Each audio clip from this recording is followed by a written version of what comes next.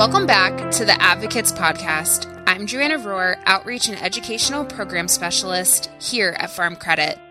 Today, we'll explore the final episode of our Farm Transition Planning podcast series with our guest host, Darlene Livingston from Pennsylvania FarmLink. Remember, if you missed the first and second conversations within the series, we encourage you to go back and explore those episodes as well. During today's episode, we'll talk about considerations for Pennsylvania farm family, succession planning, business planning, and more. Many topics discussed in this episode will reference Pennsylvania state-specific examples. I'll kick it over to Darlene to get us started with our final episode. I'm Darlene Livingston, your host, and I'm also Executive Director of PA FarmLink and operate a livestock and crop farm with my family in Indiana County. Today's guest is Jody Anderson Lady, attorney with Stock and Leader, a law firm in York, PA. Jody has a passion for agriculture and helping farmers put succession and estate plans in place.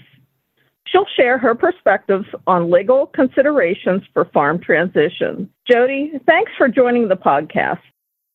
Thanks for having me. I appreciate it.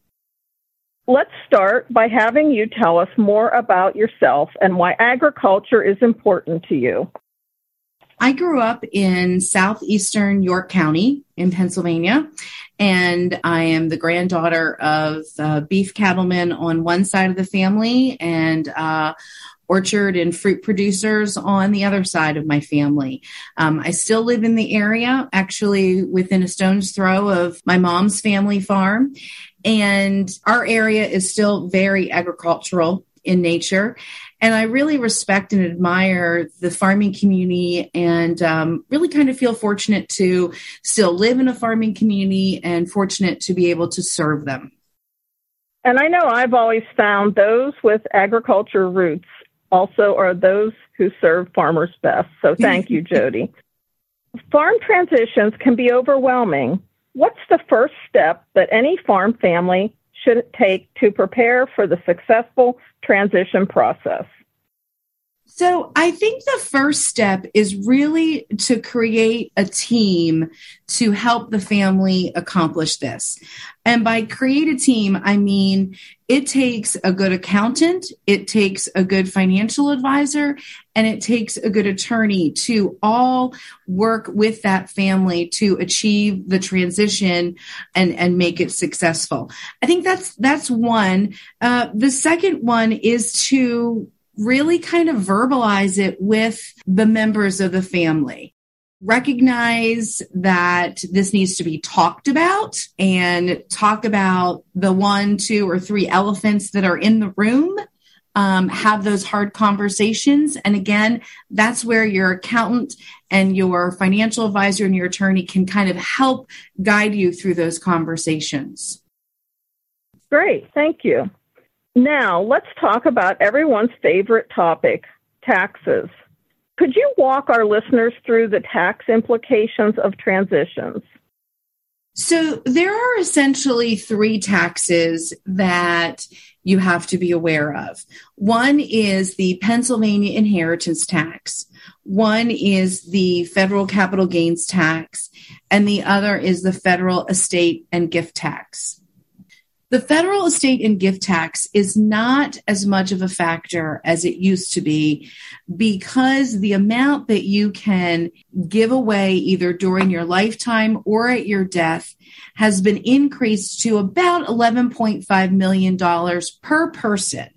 So that means that there is no federal estate or gift tax assessed until you have given away more than $11.5 million per person, which means that you're really looking at about $23 million per couple. So that's not as much of a concern as it used to be. Now, that's also the one that they call the death tax. That's the one that Congress kind of monkeys with every now and again. So it's definitely something to keep your eye on, to read articles. If you see an article in the newspaper that references the death tax, read it, keep yourself apprised as to what's going on, because that amount will change. In terms of the Pennsylvania inheritance tax, it doesn't matter if you pass away with $1 or $1 million. The Pennsylvania Department of Revenue wants their share. The tax rate is based on the relationship between the person that passed away and the person that inherits. If the person that inherits is a spouse, there is 0% tax. But if anything is inherited by direct lineal descendants, children, grandchildren, great-grandchildren, parents, grandparents, the tax rate is 4.5%. For siblings, the tax rate is 12%. And for everybody else, it's 15%. The great thing about the Pennsylvania inheritance tax, which kind of is an ironic statement, isn't it? You don't often say something's great when you're talking about taxes. But our legislature passed 2 agricultural exemptions a number of years ago, which means that the 2 exemptions are basically this. The one exemption exempts agricultural property, and there are certain requirements. It must be inherited by members of the same family, and that does include siblings and nieces and nephews. And that exemption exempts all agricultural property, meaning land, buildings, but it requires a continued certification every year for 7 years that land has produced agricultural products of at least $2,500 a year. So there's a continuing obligation, and it has to be physically farmed by that family. You can't lease out the ground to somebody else. That does not count. The other agricultural exemption only applies if direct descendants inherit it. It only applies to the land. It does not apply to buildings on the land, so it does not apply to the farmhouse or the barns, just the land. It also would apply, however, to agricultural commodities. And for that one, there is no required certification. So it's a once and done exemption. So the Pennsylvania inheritance tax is not as big of a monster in the room that it used to be because of these exemptions. And we're very fortunate in Pennsylvania that our legislature recognized the importance of agricultural and the importance of farmland being able to be retained by the next generation so that they can continue the family farm, and created these exemptions. It really is a real benefit to our agricultural families. Capital gains taxes come into the analysis because if you sell something, the capital gains tax that you have to pay is determined by your basis in that property. Basis, a real simplified explanation of basis is what I pay for something. So if I buy an investment property for $100,000, that's my basis. Now, obviously, it's not as simple as that, but this is a simplified version.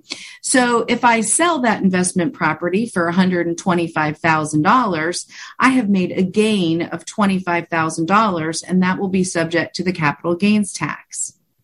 If I inherit the family farm when my parents pass away, I get a step up in basis, which means my basis is the value of that farm at the date that my parents passed away. If my parents gift me the family farm, I take their basis. Now, if they bought the family farm in 1967 for $8,500, that is now my basis if they gift it to me. If they were gifted the property from my grandparents, well, then their basis was whatever the grandparents paid for it. So you can see how when you are gifted an asset or gifted a farm, your basis is very low. And then if you sell an agricultural preservation easement, or if you ever sell off any of the farm or part of the farm or whatever, there will be substantial capital gains tax implications as a result of that. If you wait and inherit it, you get that stepped up basis. So now your basis is the fair market value of the farm, and you won't get hit as hard with capital gains tax. So what we typically tell folks is, it's always better to inherit than to be gifted assets during your lifetime from a purely tax perspective. Unfortunately, there's other considerations in the mix that make it a little bit more questionable about whether you should gift or whether you should allow someone to inherit. Thank you very much, Jody. I know it's a complex topic, and I really appreciate the way you have, given us information on taxes and the gifting and that sort of thing. Jody, I've heard you say before that the biggest threat to the success of a family farm isn't taxes. It's long-term nursing care. Help us to better understand the implications of Medicaid, the 5-year look back, and in relation to farm transitions. Yeah, and that's absolutely true. 30 years ago, the biggest threat to family farms were, in fact, taxes. And now it is long-term nursing care. So there's kind of a couple ways to look at this. And the real issue has to do with the Medicaid program. Now, this is Medicaid with a D, not Medicare. That's the whole health insurance. But Medicaid is what will pay for your nursing home care if you medically qualify and if you don't have assets to pay for your nursing home care on your own.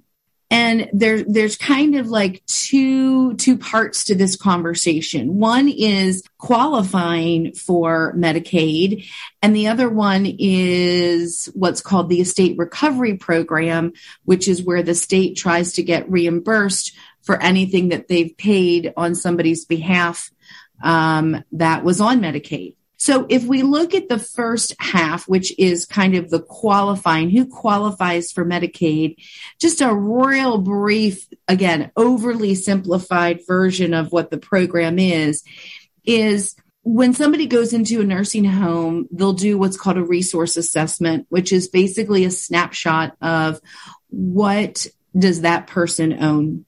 And based on that snapshot, they'll determine whether or not that person will qualify for Medicaid. And if not, how much do they of their own money do they have to spend down in order to qualify for Medicaid? When they look at the resources that are available to pay for your nursing home care, there are some resources that are not considered to be available resources. So, for example, your primary residence, a car, and this is the big one, income producing property is not considered to be available to pay for your nursing home care. That means that, nobody's going to come knocking on the farmhouse door and say, hey, you have to sell the farm to, pay for grandma's nursing home care. It doesn't work that way. If it's income producing property, that income will have to be put towards her nursing home care, but the asset will not have to be sold. Everything won't have to be sold to pay for nursing home care. So someone can, in fact, qualify for Medicaid and still own income-producing property. The problem comes in when that person passes away. When that person passes away, any assets that go through their estate will be subject to the Estate Recovery Program of Pennsylvania's Department of Human Services. And this is where they want to be reimbursed. So if Medicaid was paid and they paid, $40,000 of nursing home care, well, then they'll put a lien against the estate to be reimbursed $40,000 of nursing home care. Someone, the family, if they want to retain the assets of the person that passed away, would need to come up with the funds to pay that estate recovery lien. So some people say, oh, okay, well then we don't want that person to die owning the farm. So let's just gift it. We'll just give it away, or we'll sell it for $1. Everybody thinks, oh, if I just sell it for $1, if I call it a sale, that's still technically a gift. And the problem with gifting it all away is that when someone fills out a Medicaid application, and that application is filled out after they've run out of money. So they're out of money and they need somebody to pay for the nursing home care. Now they file an application with Medicaid. One of the questions on that application is this: have you made a gift within the previous 5 years? If the answer is, why, yes, I have, then there's a calculation that is done that determines how long the nursing home resident is ineligible to receive Medicaid benefits because of that gift. And essentially, they divide the value of the gift by the average monthly nursing home cost. And then that tells you for how many months that nursing home resident is ineligible for Medicaid. And because at the time of that calculation, the nursing home resident has already run out of money, you're then in a situation of somebody is going to have to pony up the money and pay for that ineligibility period. Once the ineligibility period runs, then of course the nursing home resident gets on Medicaid and their monthly bills are paid for that way. So it's always this question of, well, if you're making a gift, you want to make sure that you gift it at least 5 years before somebody's going to need Medicaid. Well, who knows when that is? Right. Thank you, Jody. I know the taxes and the Medicaid, they're both very complex subjects, and we really appreciate you walking us through those basic understanding. We know there's much more involved, but we appreciate you explaining to us some of the basics of it. You've worked with plenty of families transitioning farms over your career. What have you found are the keys to successful transition? Yeah. And Darlene, I think you're going to maybe talk about this in one of your podcasts, and you do such a good job helping families with this topic, but it really is communication. I mean, communicating with everybody that's involved, and whether that means even those that are off the farm, so that they know that this is really something that mom and dad want, that they want it, want the farm to stay intact and they want it to go to the next generation to continue farming. Having those open and honest conversations, it's hard, but I think it's so important. That's one. I think the other one is paying attention to the detail and following through. It is so easy for folks to get weary and fatigue with the transition process because of some of the hard decisions that have to be made. They don't want to hurt other people's feelings. They love all their kids the same, but it's impossible to treat all of their kids the same or equally. And this is where that whole concept of fair doesn't mean equal comes in.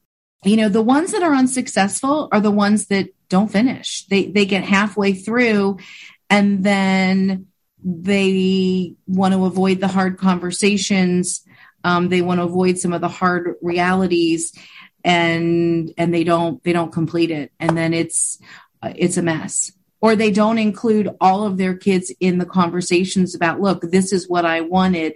This is what I want to do. These are my intentions. And some folks get a surprise then after the mom or dad passes away, and now relationships are damaged because there's everybody's, not everybody, but some people are questioning the people's intent. And then the last one I would say that is a key to a successful transition is starting early. And when I mean start early, I mean don't wait till the patriarch is 70 years old. Start early. If it feels like, oh, this is too early, well, you're probably starting on time. Because it takes a while. It takes a while. And there needs to be some mentorship as well between the older generation and the younger generation.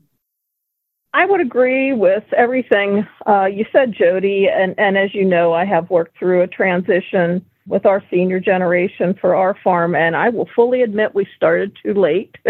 I always like to say we started too late, but we did do it. But yeah, your points are right on from my experiences. So I really appreciate that. Your insights and your assistance in helping our farmers learn more about the best practices. As a final sign-off question, as part of our podcast series, we are asking all of our guests the same question. What is one piece of advice farm families should remember while embarking on a family farm transition? I would probably say to assemble a team of trusted advisors that you're comfortable with, that are comfortable with each other, to help you, guide you through this process, and to maybe give you that little push when you do get tired or you don't want to have that hard conversation. Somebody who can just kind of give you a little nudge to kind of help you get you over the finish line. I think that's great advice, and I know sometimes those people can help address the hard questions that are hard maybe to ask each other. So maybe that third party can be helpful in that method as well. So that's great. Jody, we are grateful for your willingness to share your time and expertise with others. Thanks so much for your time today. Yeah, thank you for having me. I really appreciate it. Thanks so much for hosting, Darlene. We can't thank Pennsylvania FarmLink enough for joining us on this journey and sharing key insights for successful farm family transitions.